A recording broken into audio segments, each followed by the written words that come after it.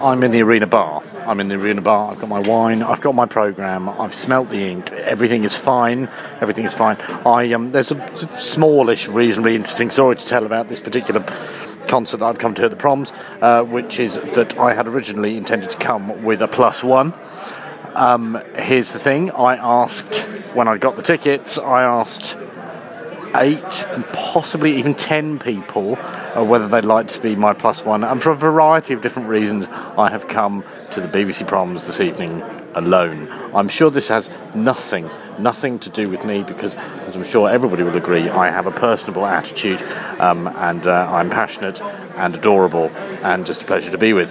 But whereas I was coming to the Albert Hall on the 52 bus feeling a little bit sorry for myself, I've arrived in the Arena Bar. I've got my large glass of Merlot, I've got my programme, and this little thought has crossed my mind, which is there are times when you come to a concert on your own and it is the most indulgent thing. It's almost like an early birthday present. That may seem a bit weird.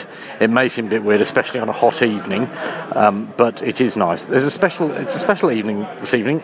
It's not, as I said to a friend of mine in a text message, the BBC Philharmonic playing.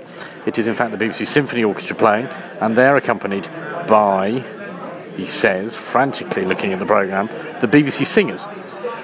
One member of whom I used to go to university with. She used to be the social secretary, I think, or possibly even the treasurer of the University of Lancaster Music Society, and she was adorable, and she was one of the key people who helped me settle into my new life at university, a lovely lady called Ollie. And not only that, this is spectacular, shameless name-dropping on my part, but also in the orchestra there's 1, 2,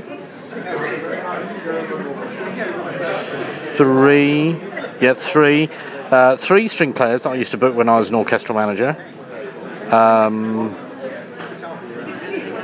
and that's it. The 3 people who play in the orchestra who I used to book when I was an orchestral manager at the Britten Peers Orchestra, which was about 15 years ago, and that's another reason why the concert is a special thing, because when I see people that I know or remember when they sort of graduated from university and were sort of struggling to get work and looking for training opportunities, it's always nice all of that time later to see them having done good, having got their sort of salaried position. It does make me go a little bit warm and fluffy, and I like that.